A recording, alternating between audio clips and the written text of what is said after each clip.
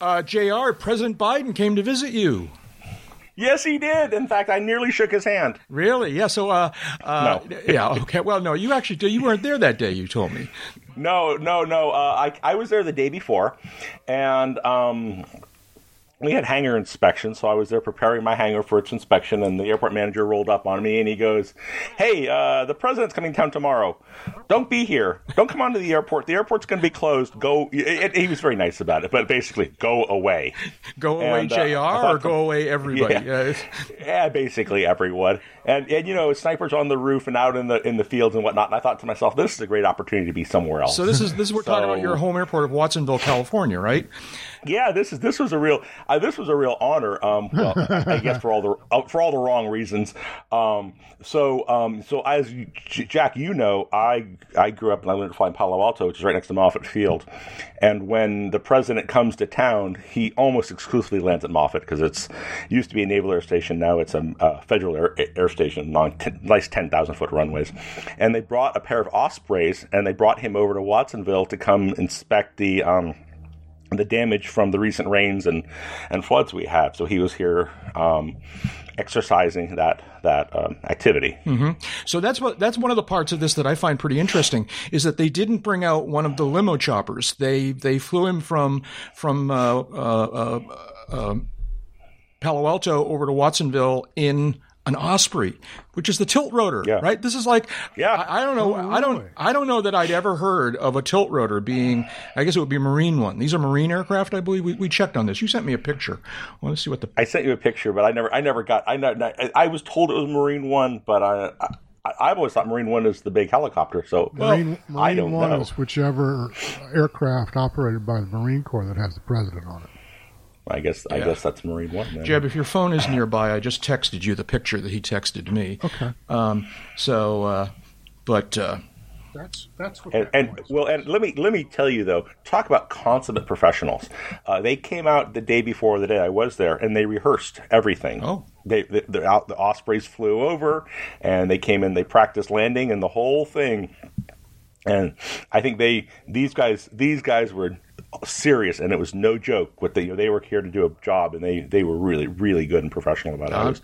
I was really impressed. Yeah, I'm not surprised. I mean, I've told stories. So you joked about snipers on the roof. I'd be surprised if there were snipers on the roof, but I wouldn't be surprised. No, do not be surprised. Well, okay, maybe not, but I'm not at all surprised that there's serious, armed guards in the area. I've told the story about that was related to me about back in the days when President Bush used to come up to Kennebunkport, and he would land at Sanford, which was my home airport for a while, and I guess technically still is.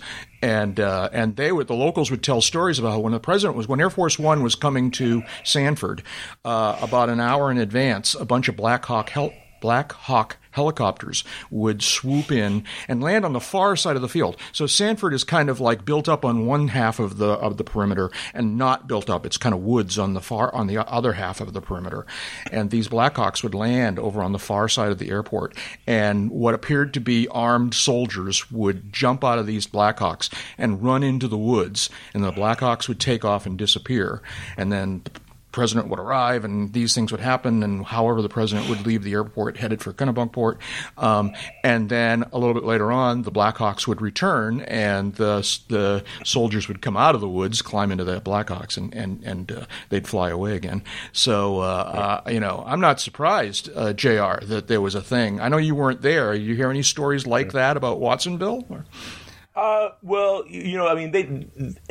they had really rehearsed it. I think that's the takeaway I would say is that the Secret Service had come and the police had come and they really knew what the environment was. For a couple of days, I guess maybe 2 or 3 days before the president actually came. So.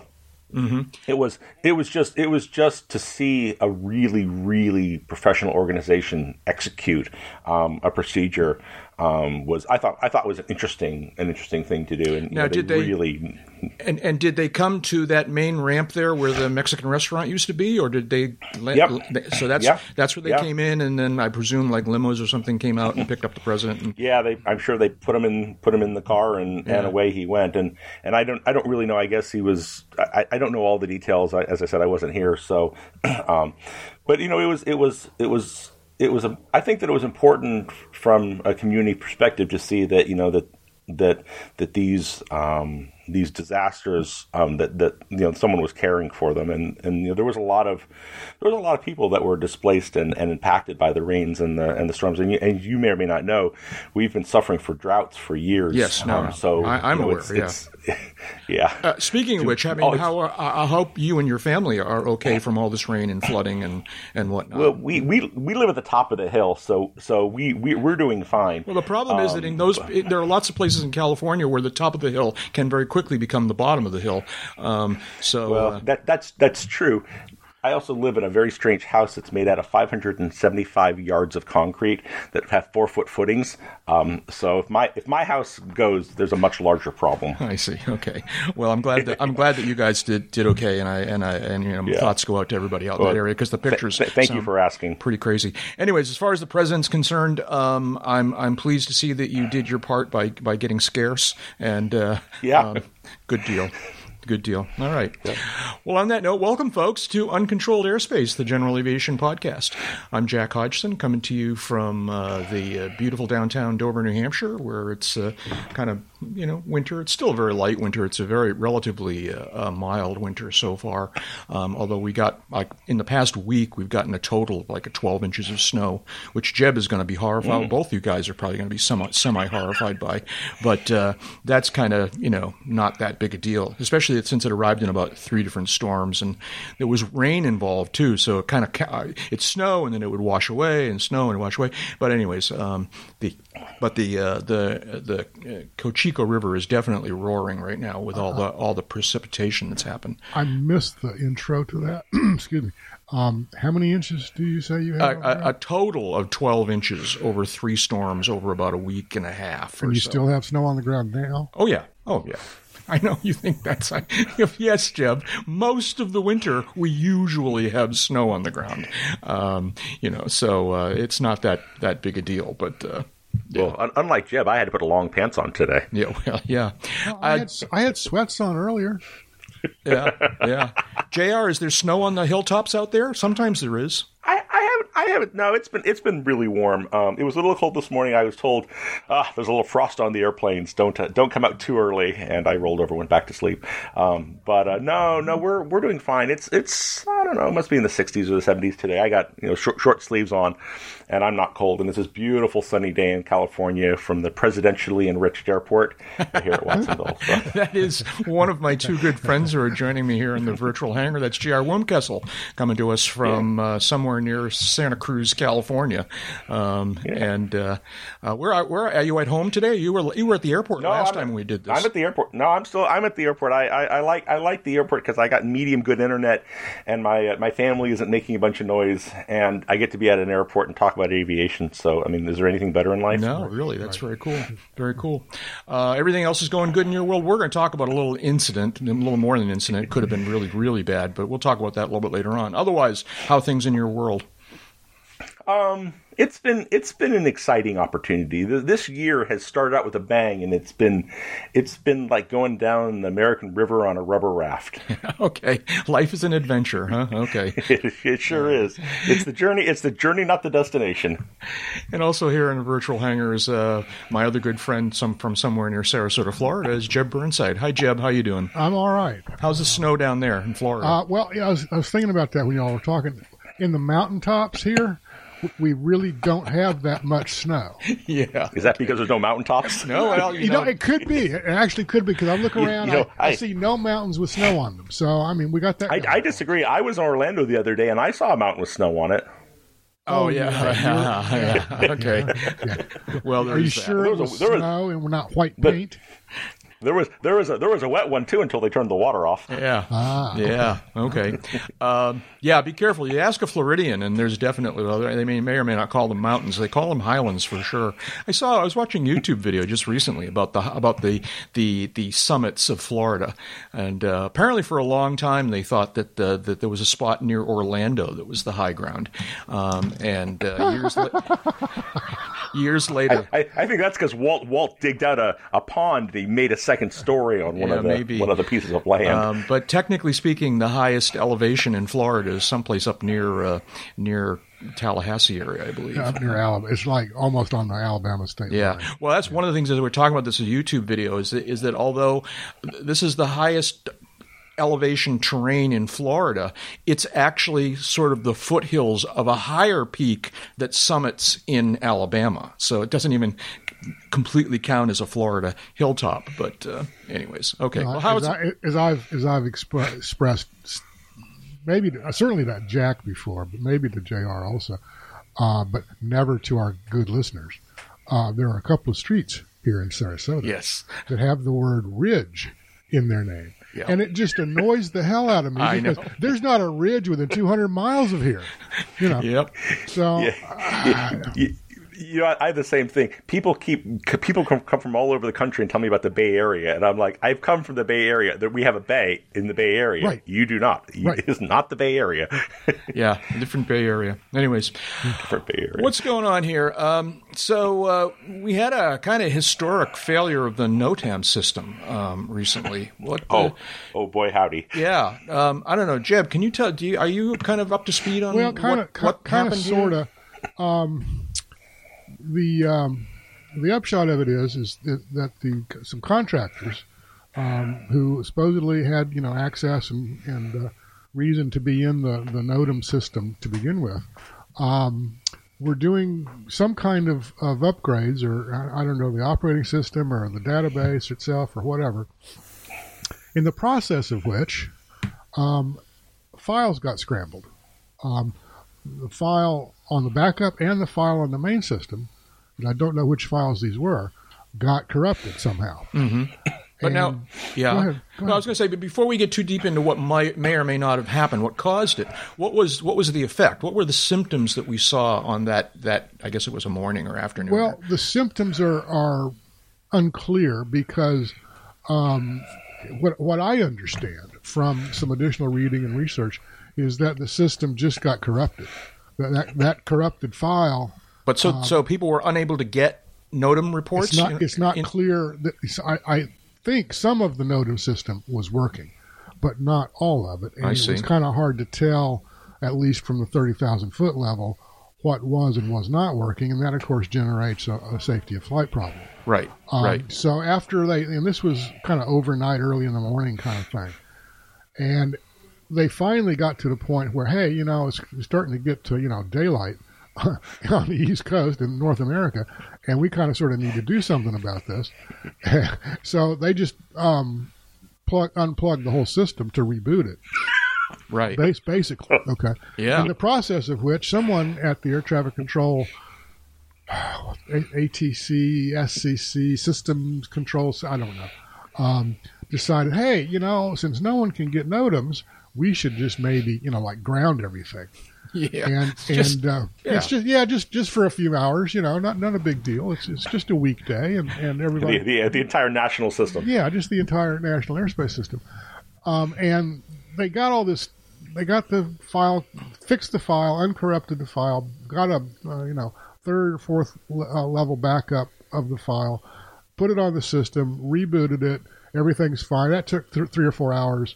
And boom, everything was back in where it should be. Of course, now that displaced a lot of crews, it displaced a lot of airplanes, it displaced a lot of passengers, of course, and it really annoyed pretty much, 10 million people who were trying to fly that morning. Right. Did either JR? Yeah, go ahead, Joe. My question. Yeah. And you and Amy and I had a little off. We did. I was going to bring this up. Yeah. What did we do? What did we talk about? A little chat on the side, and it's like, okay, so the NOTAM system is messed up, but I pulled up a ForeFlight briefing, and specifically just pulled up NOTAMs for Sarasota, and they were more or less current. There was no advisory telling me that these were bogus NOTAMs. So how do we know that, how did we know, I should say, that the system was down, that we shouldn't have been flying without a NOTAM telling us that we shouldn't be flying? Yeah, right, really. Well, yeah. So No, because I'm So this is a good question. No, and we did talk about this. Here's the and let me rephrase the question. What Jeb just asked, and let me ask it maybe a little slightly differently. Is that is if you can't get no, well, see now Jeb makes a good point. You may not know that you're not getting NOTAMs. All right, right. All right, but it was so in the news. All right, it was so in the news that just about anybody who was paying attention to anything would know that the NOTAM system was messed up. So that begs the question. If you know the NOTAM system is not working properly, but you otherwise get as complete a briefing as you possibly can you legally fly? I think the question also needs a qualifier, and that happens to be where are you flying? What are you doing? What's your mission?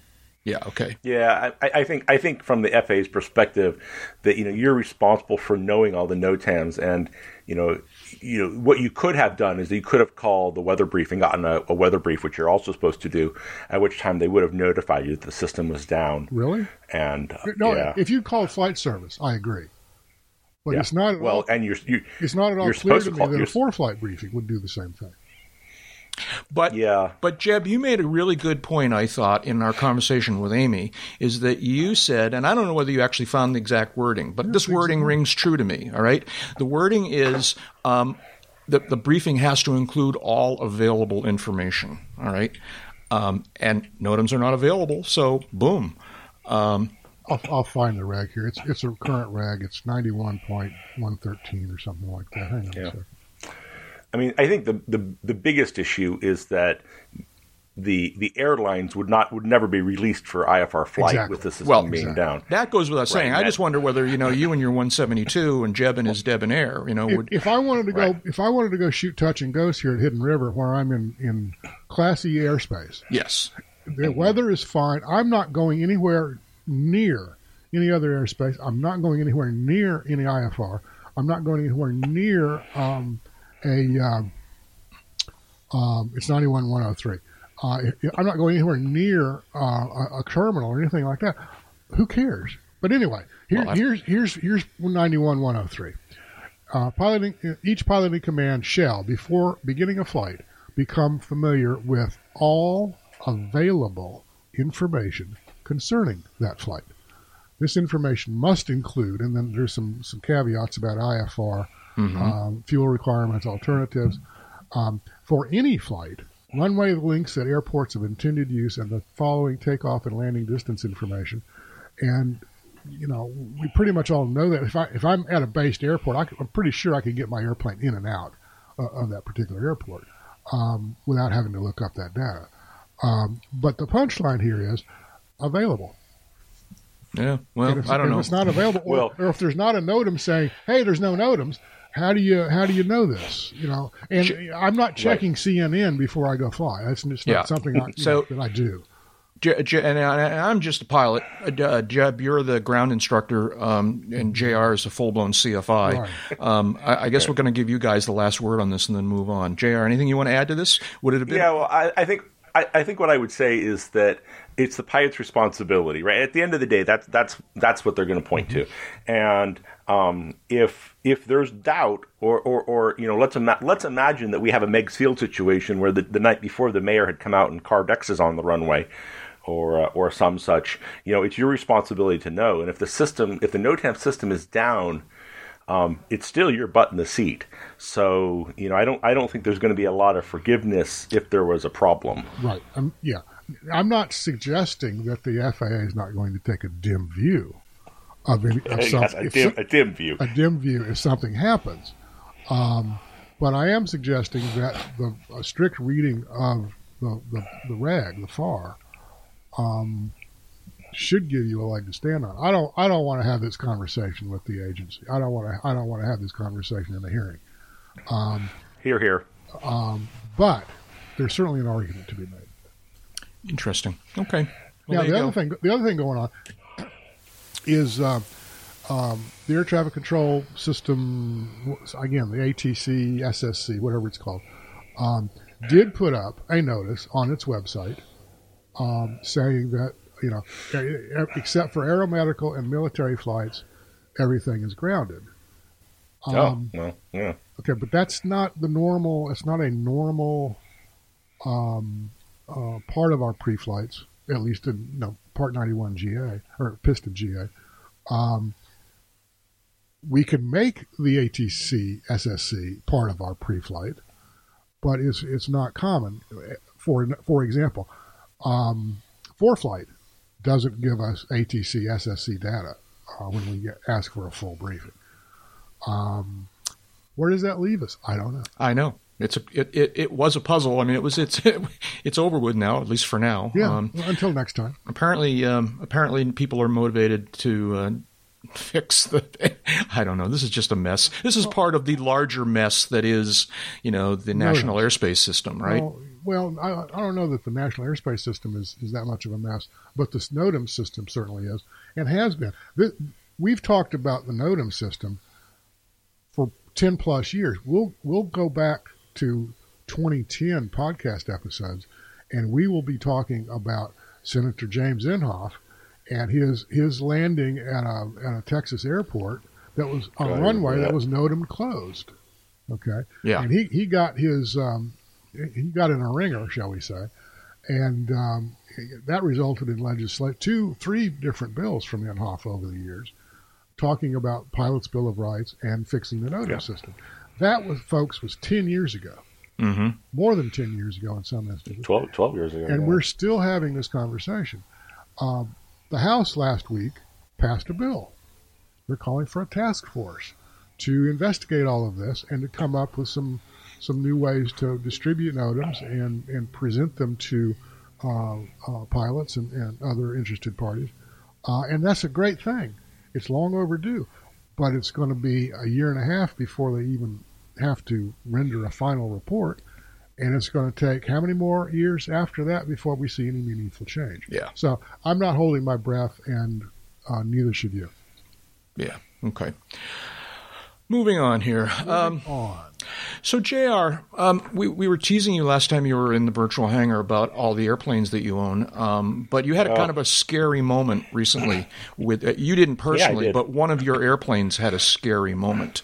I had a scary moment. Yeah. I promise you. What happened? Well, so what happened is a complex question. So I'm going to answer it from my perspective. I'm going to give you my perspective of what happened and what I think happened. So to protect the innocent and all that. Mm-hmm. So I'm down in LA with my wife, and this is on the first day of the new year. And I'm down in LA, and my phone rings from a strange number. I answer it, and I say, and the voice goes, "JR, are you in your airplane? Because it just crashed." And my airplane one of my airplanes is fairly well known. It's a purple and white airplane, and they send me a picture of the aircraft planted in a field, with its tail sticking straight up in the sky, like one of the cars in Mendocino. And I go, no, I'm down in LA. I have no idea what's going on. And it turns out my student had taken the aircraft on a clear, beautiful day. And she was doing exactly what I told her to do, was going out and practicing her landings. And it appears that she got herself a little bit too low, and she clipped one of the power lines that goes across the runway, or across the fence near the runway. And that turned her forward kinetic energy into vertical kinetic energy, and she crashed. Mm-hmm. And first of all, let's say how is she doing? Well, she's been released from the hospital. So after let me just take a minute and talk about her for just a moment. Yeah. Because I think there's some interesting things about that. So when she crashed, she was wearing a 4-point harness in the aircraft, which is something that was I modified that harness when I bought the aircraft. And I believe that 4-point harness kept her in the seat and kept her alive. Because if you look at the aircraft, there's no doubt in my mind she would have gotten to the yoke and through the window, and it would have been a mess. But the people who rescued her got her out of the aircraft and put her on a helicopter and flew her to the local trauma center. And she got some broken bones. But one of the other interesting injuries she sustained, and this is the one that I've known about, but I don't think people talk about, is that she was sitting in gasoline, wow. Because obviously the fuel tanks were above her, and her clothes were soaked in gasoline. Now, the gasoline didn't catch fire, but the gasoline caused chemical burns on her body. And I've had that happen to me too. So I warn your listeners that if you ever fooling around with gasoline, which you should never do, but should you do that and you get gasoline on your clothes, you have to get it away from your skin. You got to get that clothes off you, because it will cause pretty serious chemical burns pretty quickly. And I was surprised when it happened to me in the past. So I caution your listeners. Yeah. In any event, so she got caught on those wires and the aircraft crashed.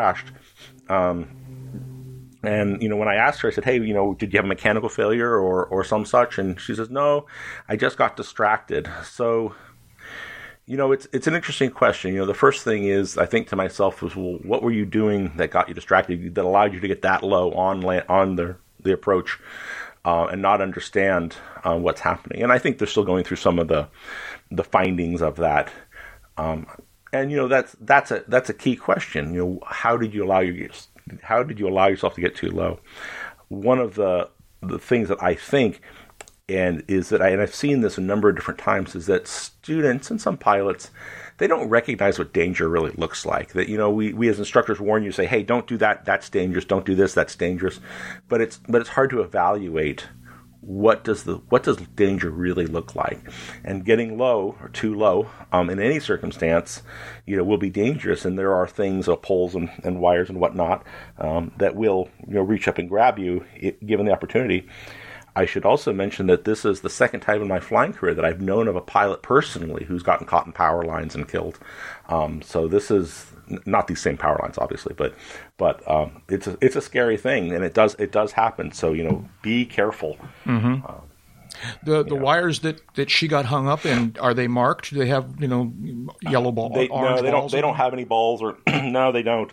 But they're not. These are not high tension lines. These are domestic power lines. Yeah. And I want to say that my PG&E said in front that they were 60 feet, but these are normal power lines. Nothing strange. Yeah. Now, why string them across the end of the runway? I don't know.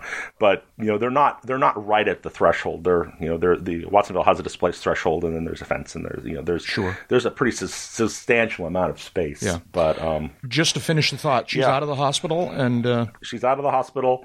As I said, she broke some bones, but the seatbelts kept her in the seat. And I think the worst part were the chemical burns, and the chemical burns are on. She's on the mend, and we wish her very well. I think the entire community here at Watsonville has been rooting for her, and I'm just glad that she's alive. Unlike the last tragedy we had, which was fatal, this one. Yeah. I would imagine that the airplane is done. Yes, the airplane has made its final trip from the airport to its final resting place, the recycling center at the local dump, and it is being turned into beer cans for future consumption. I was just going to say, we'll be drinking beer out of that airplane. You probably will be. I went through the airplane and I salvaged every useful part that I could find off of it. And I have a couple of bins full of let's call them bits and bobs. But the aircraft has been removed. Only a funny side story. So the aircraft, I took the wings off the aircraft because obviously it was never going to fly again. And I come back a day later, and one of the wings had flown itself about 10 feet from where I put it to where it decided to stop. And I thought to myself, oh, I better get rid of these before they end up in one of my other aircraft. So it was interesting how big a wing is, but also how light it is. Yeah. And it doesn't take a lot to make that thing start to float away.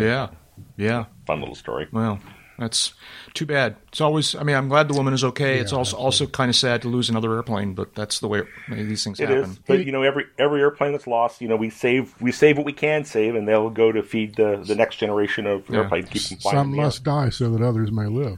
Something like that. So what now, JR? You only own like 23 airplanes now, right? Oh yeah. Well, let's see. I think I'm down to 5. I think I sold one So I think it's down to 5 now. You think you sold one?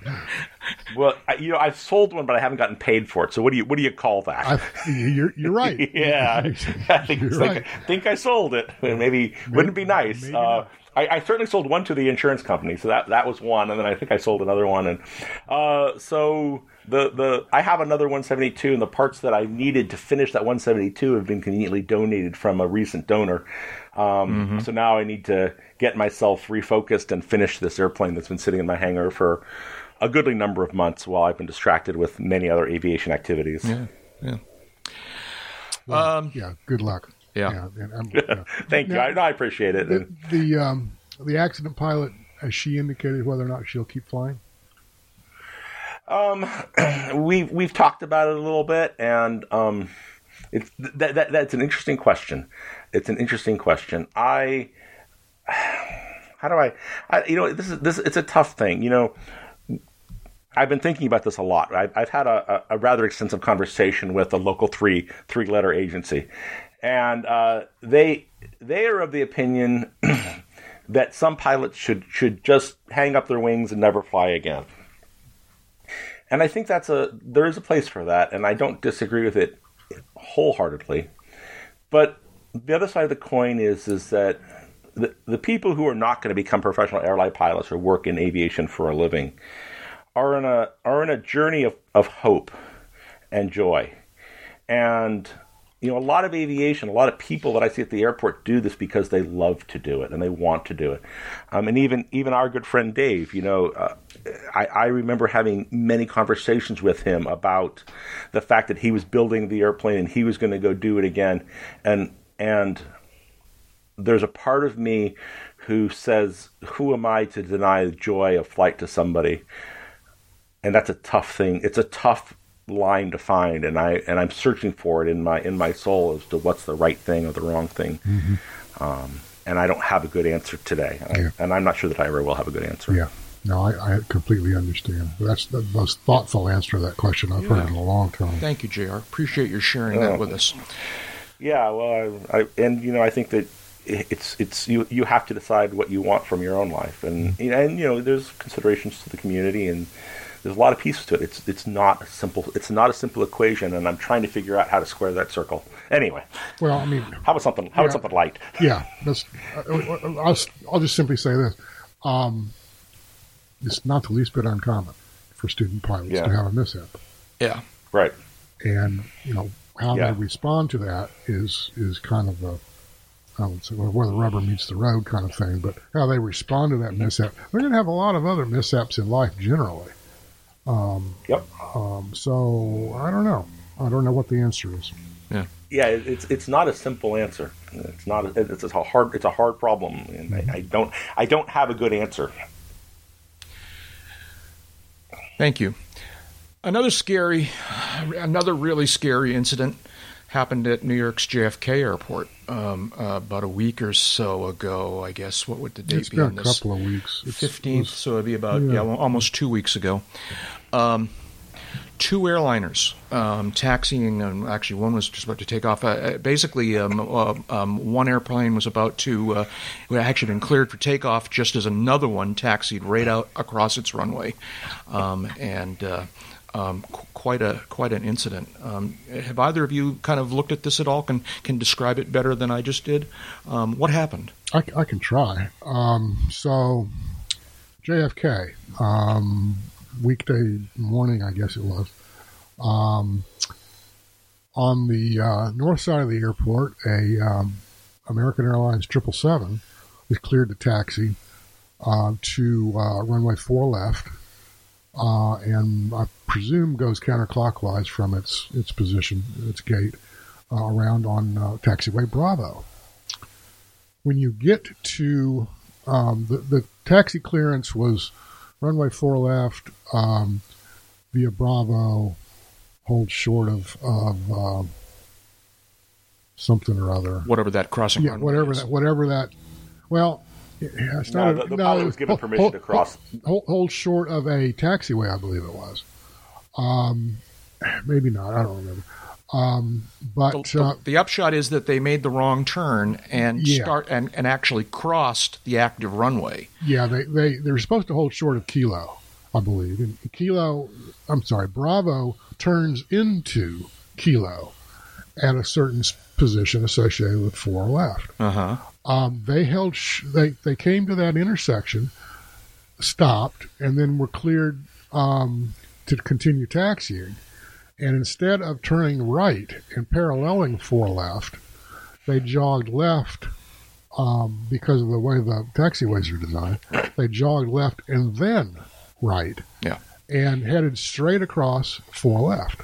At just the same moment as another aircraft was cleared to take off on that runway. It was a Delta 737 had been cleared to take off. And the other thing that went on here is the American Trip 7 was still on ground control. The Delta 73 was on tower. Yeah. And the ground controller made a radio transmission of like, hold your position, hold your position. The tower controller said basically the same thing to the Delta 73, abort your takeoff, clearance canceled, or something like that. No, there's a particular term for it. What is it? It's an interesting thing. Reject or no? That's what the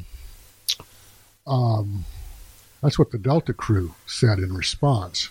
And I did something on this for the March issue of Aviation Safety, but the punchline was the only immediate response from the Delta 73 was rejecting. And they said it in this kind of another day at the office, laconic, got the right stuff dialed up to 11 fashion. Yeah. They were, in fact, the Delta 73 crew are the only people who have clean noses in this whole thing. Yeah, the aircraft that was trying to take off. Right. They really applied their training well at that moment because they managed to stop that airplane in just enough time. Just enough time. Yeah. So they didn't actually enter. Apparently, I guess the way it played out, the intruding airplane would have crossed the runway in time anyways, but it would have been really close. But nevertheless, the taking off aircraft managed to stop in time. Yeah. And now everybody's talking on ATC and going, what's going on here? The part I found amusing, if anything could be called amusing in this whole thing, is that the ATC is asking these aircraft, now what do you want to do now? And the aircraft that it was about to take was that rejected, was trying to take off, was going like, well, we're going to need to taxi back. We're going to need to make some telephone calls, he said, which I thought was, and I'm thinking, oh yeah, he's going to have to make some phone calls. They apparently didn't. That airplane didn't. From what I read, that airplane did not successfully leave JFK for about 6 or 8 hours later, presumably because it had to get all kinds of checks, because they applied some hard brakes and I don't know what else. The aircraft that crossed the runway improperly apparently took off about a half an hour later, presumably with its same crew.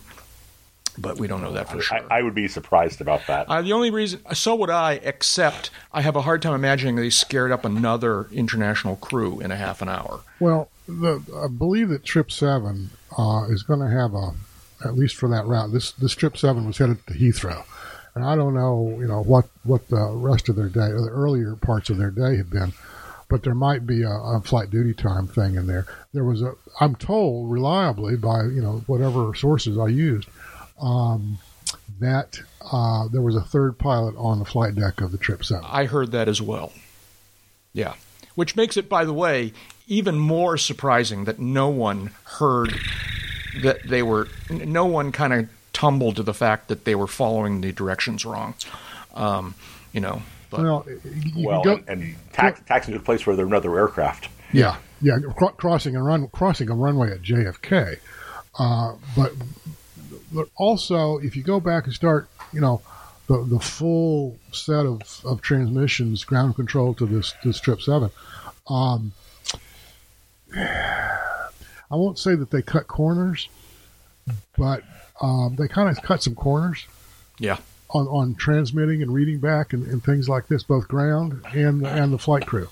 So Yeah, As I say, the only people who come out smelling like roses here are the Delta crew. Yeah, and they did a great job. They did a great job of saving a whole lot of lives that morning. So, yeah, Jack, and I think the key thing is that, when there is a emergency stop like that, I'm sure that there's a procedure for checking the aircraft. For, tire condition, brake heat, all that kind of stuff. So I'm not surprised at all that they said, hey, we're going to need to figure this out. Yeah.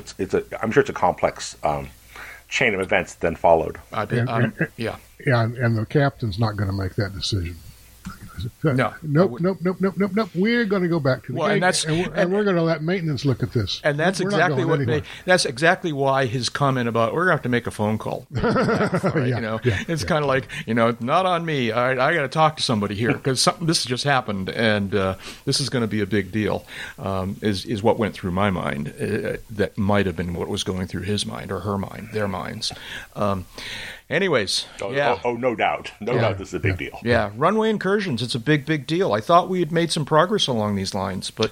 Well, we have. On one level, despite all the mistakes that were apparently made here, the system did work. There were two sets of eyes that caught this, one on the ground control frequency, one on the tower frequency. And they, acted appropriately. In that vein, the system did work. Yeah, you're right. Another thing, by the way, that was kind of notable, if not amusing, about this was that apparently there was some cursing on the radio that morning. If you look at the transcripts, there were a couple of lines in the transcript that were translated to various punctuation marks. And, and it was the ATC. You would have thought like the Delta crew. Well, but like I said, the Delta crew were in Top Gun mode. They were in right stuff mode and doing their thing. It was quite an incident, and it's just like I can only imagine how difficult it is to taxi at an airport like JFK. On the other hand, these people do it all the time, and they're highly trained. So, we'll learn more as the investigation goes on about what happened and what might have been done differently. But thank goodness it didn't turn out to be tragic. Yeah. Any other thoughts on that before we move on? No. Okay. What's next? So the new unleaded avgas, the STCs, became available just in the last few days. Although the fuel itself is only very limited available, as I understand it, you can now you can now purchase the STC, receive the paperwork, and ultimately receive all the placards and stuff to put G100UL in your aircraft. Have either of you looked into what this STC is going to involve or cost for your airplane or airplanes? I did at your request. Oh, okay. And so how much? What is it going to cost for my airplane? Yeah, $590 delivered. This is the STC with all its paperwork and placards. All the paperwork, all the placards. Yes. And what will that get you? That will get you that it will be legal for you to put G100UL into your tanks. Basically. Exactly. Do you consider that to be a reasonable price? How do you feel about $590? I'd much rather pay $90. Yeah. Or have it be free. Sure. $590 is roughly what it would cost to fill all the tanks on my airplane if they were completely empty. The part that I'm struggling with this is they're not modifying the aircraft in any way other than maybe putting a sticker on it. This is paperwork and placards. Paperwork. Yes. Yeah. Right. So, and we've had Swift here at Watsonville, and I believe Swift is it $90 for Swift? I heard $100, but I haven't looked into it in depth. $590, and I think you get a $100 discount for what I was reading in the link that Jack posted. It seems like an awful lot of money for the privilege of buying their gas from them. I won't disagree. Mm-hmm. JR, did you by any chance see what it would cost? And that's what the press release said by the Jeb. Jeb referenced the idea that it would be equivalent to one fill-up of your aircraft's tanks.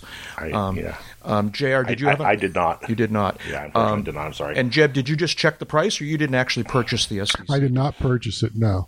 In part because even according to GAMI, G100UL is not going to be available in Florida for some time to come. Yeah. The $100 rebate, as I understand it, was they were urging people to buy the STC now. And so the idea was that if you buy the STC before a certain date, when you do buy gas, you'll get a $100 rebate or something like that. Exactly. There was also another rebate in the event that you changed out your engine or something like that? It was basically there will not be a need to purchase another STC if you change your engine. Yeah. If you put a different engine in the aircraft for the next 10 years. Right. So, anyways. So, I've got the same engine in my airplane right now that I've had that was in the airplane when I bought it more than 20 years ago. It's been overhauled twice, but it's still the same engine. Mm-hmm. And I would not need to buy another copy of the STC. Right. In the press release, GAMI said that they're expecting the fuel to start becoming available in California over the next year and other West Coast areas soon after that, and then gradually across the country. Mm-hmm. JR, that means that you are likely to have an opportunity to use this first. How do you feel about this? Yeah. With your 23 airplanes, that's a lot of $590 is, It sure is. I think what I would tell you, so California's got some funny rules, and one of the funny rules is that in California you're not allowed to buy unleaded automotive gas that doesn't contain ethanol. And as you may say that again. You cannot buy gasoline in California from the auto gas that doesn't contain ethanol. You can't buy ethanol-free gas for like your lawnmower or your race car? Your race car. The only place I've ever seen it for sold is at Home Depot. You can buy it in a 1-liter can or a small can. Yeah, but all the other gasoline in California has ethanol in it. And ethanol has a couple of undesirable characteristics, especially for aviation. Yeah. It attacks the rubber in the aircraft, in the various hoses and carburetor and whatnot. It also ethanol is hygroscopic, and that means that it absorbs and holds water. So gasoline that sits for a long time will have a tendency to have water entrapped in it. Right. And then also the ethanol will damage the windows of aircraft if it touches them. So you get all these negative consequences.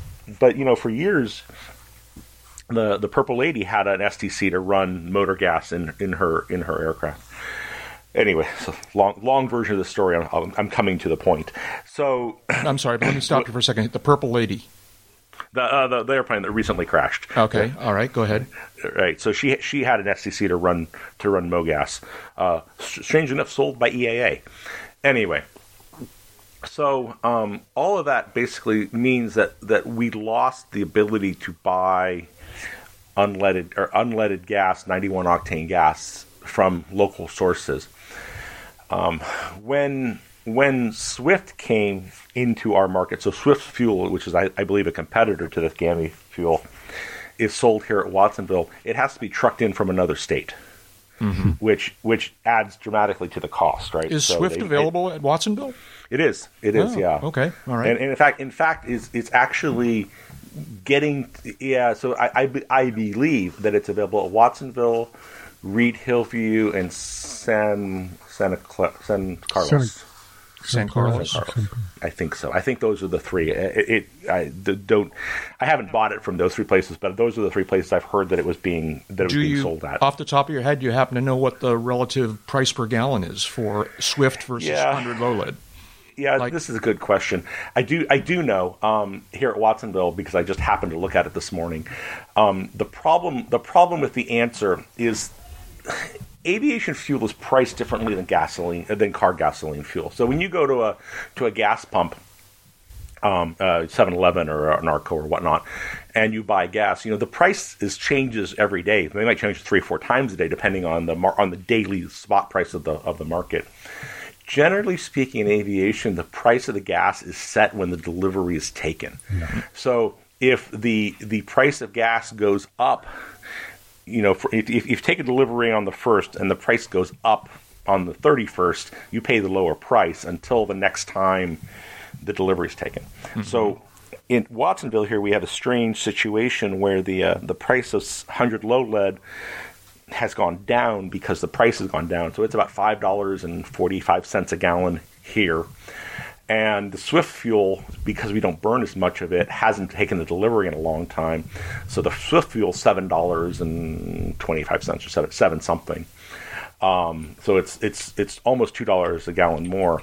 But I don't believe that's reflective that the fuel is generally that much more expensive. I believe that when the Swift fuel was delivered, the 100 low lead was at $8 a gallon, and subsequently it's gone down over time. Mm-hmm. But we just haven't taken delivery of Swift. Okay. So I expect it to come back down.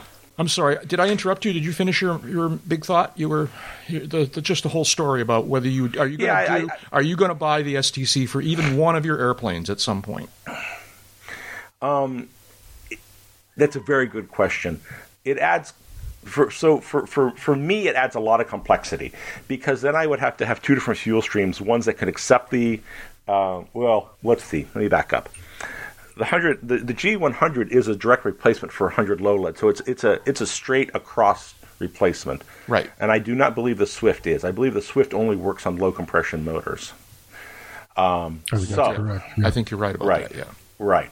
So the problem that I've had with Swift, and the reason that I've not adopted Swift, is that I have a combination of aircraft that use both high compression and low compression motors. And I have systems in place to allow me to fuel those aircrafts. So I don't have the ability to have multiple fuel streams run through those systems as they're designed today. So I had not enjoyed the opportunity of the Swift fuel. Because I don't want to cross-contaminate those 2 fuel streams. Now, would I switch completely over to 100 UL and pay $500 per aircraft? I might. I mean, there's an environmental advantage, and I can see that. What I would want to see is that I would really want to see the G100 UL fuel displace the 100 low lead fuel in its entirety, and then I think I'd be more serious about it. But it's a complex issue, especially for a business, and it's not as simple as I want it to feel good. It has to be economically viable, and $500 and something per aircraft is awful expensive without a compelling reason. Mm-hmm. Yeah. Do you have any final thoughts on this? No, I don't disagree at all with JR. One note would be that, as I recall, let me just look here real quick. Yeah, I don't see that. I don't see the page I'm looking for. But anyway, the punchline is there's a flat price for the airframe. It's like $50 for G100 UL. And then the STC for the engine is priced according to the horsepower of the engine. And they have a fairly elaborate lookup table on their website. You type in or scroll down and pick the manufacturer, and then you scroll down and pick the specific engine. And that alone right there determines the price of the engine portion of the STC. There's 2 STCs required, one for the airframe, one for the engine. The one for the airframe, of course, is because the airframe wasn't certificated and it still needs placards on the fuel filler. Wasn't certificated for unleaded fuel, wasn't certificated for anything other than 100 low lead or its replacements or whatever it was. So being that it's horsepower based or displacement based, I kind of sort of get where the 590 comes from. You know, I've got one of the more powerful, bigger bore engines in the fleet.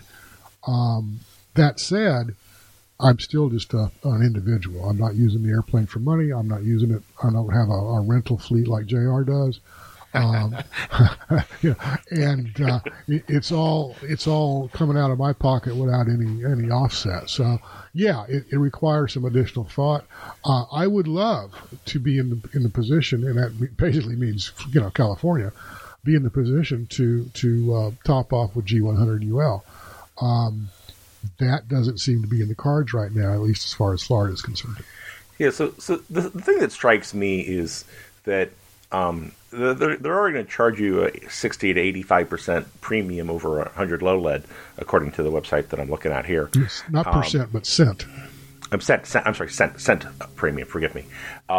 So you're already paying a premium for the fuel, and they're not going to sell a drop of this without the STC for every aircraft. Right. I think that the truth is that I think that this is a chance.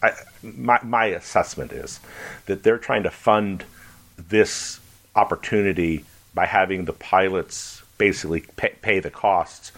But what I would see ultimately, the only way for this to succeed is for them to have this fuel that they're producing meet the mil spec of the 100 low lead, and therefore be allowed to be used as a direct replacement by the FAA. Mm-hmm. And that's really the only way forward. So the STC, as long as they're going to rely on STCs, I think it's going to be a very hard row. Well, the other thing going on, too, is that's all well and good until the supply of 100 low lead dries up, which it could well do, perhaps in California first. Possibly. I mean, I think the issue with supply is more that the manufacturers were going to have a hard time getting tetralethal lead as opposed to a state banning it. Yes, I don't disagree. That's the right. Yeah. Well, yeah, it could be either of these. Keep in mind, 100 low lead has dried up and disappeared at Reed Hillview, right? You can't get 100 low lead at Reed Hill. Is that changed, JR? Have you paid attention to that? I haven't been there. I know that they sell Swift, so that may be their solution. Maybe San Carlos as well, but there were a couple of those Santa Clara airports that for some reason I want to say Palo Alto was excluded, but I haven't heard that they got rid of 100 low lead at Reed Hillview. I know that the Civil Air Patrol operates an aircraft out of there that would require it, so I don't know that to be factual. I just don't know. Anyways, I just want to drop in one final thought here, and that is in GAMI's defense, as far as to the extent that this is an expensive STC, GAMI invested a lot of money in trying to figure this thing out over a long period of time with basically no support from anybody else, and in fact, towards the end, a lot of pushback from outsiders for unpublicized reasons. And GAMI hung in there, and GAMI created this thing that in the long run is an improvement, is good for us. And so I don't know whether this is too much for the STC, but the STC is definitely I think it's reasonable for GAMI to get a return on everything they've put into this. I absolutely agree. I agree. They invested this. I guess where I would come out of this is that, look, you guys invested on creating this fuel. Good. Why don't you sell every drop of it you can and make a few cents on every sale? Yeah. Which is going to be. I think they're gonna, but they've chosen a different model, and for better or worse, this is the way they're going. And I don't think they can just yet, but I think the STC model is the only way for them to prove that this fuel is safe in the fleet. In some let's call it a limited experiment or limited controlled experiment as it spreads. Yeah, so I understand what they're doing, and it's reasonable. Anyway, so all right. Kind of interesting. The only other thing I'd point out is that for one of JR's 172s or whatever it is you're flying, you're not going to have to pay $590. It's going to be some other lower price because the power output of the engine. Yeah. It's engine. It's roughly speaking engine size is what I'm hearing. But my 310 is going to be more than $500. Yeah. Yes, it will. Yep. Yes, it will. Yeah. It'll be less than $1,000, but it'll be still. Yeah. Right. Pay for your thrills, JR. You pay for your thrills. Oh, I know, right? Ain't no one ride for free. And while we're kind of comparing apples and oranges and peaches, every time I go to renew my Garmin data subscription for the Magic in my panel, it's another $25 to $50 year to year. And right now, it's bumping right up against $590. Yeah, okay. So, that's an interesting comparison. Just saying. Just saying. Yeah, okay. No one ever said this was cheap. This activity was cheap. No. There we go. That's true. Well, thank you, guys. It's always fun to get together here in the virtual hangar. I really appreciate it. Glad you took some time. JR, I know is a little bit of a hardship. It's nice Saturday afternoon for Jeb and I, but for you, it's 1 o'clock in the afternoon. And I had to get up way before noon. Yeah, I know, right? So no, you had to leave your family behind on a nice Saturday afternoon, and we appreciate that. Thank you very much, JR Wormkessel. JR is a high-time private pilot. He's rated to fly single-engine, multi-engine, and gliders. He's got commercial ratings for each of these. He's also a CFII for like all of these. So he's the guy. So some people say I'm a commercial pilot. He's also an A&P mechanic with inspector privileges. JR, is there someplace on the internet where you or your work can be found? Are you on? I keep hiding and Google keeps finding me. And if you want to find me, I suggest checking Google. I'm sure I'm around somewhere. Right. Although, let me just pitch one thing before I let you go. Is I did have an article that was graciously published in Aviation Safety in November, talking about the crash here at Watsonville. And if anyone's interested in my thoughts on the matter, I encourage you to pick up a local copy of Aviation Safety from your local newsstand. Easier said than done, but if you have access to Aviation Safety, you should check it out for sure. Absolutely. For sure. And if you don't, why don't you? Yeah, I know, really. You could.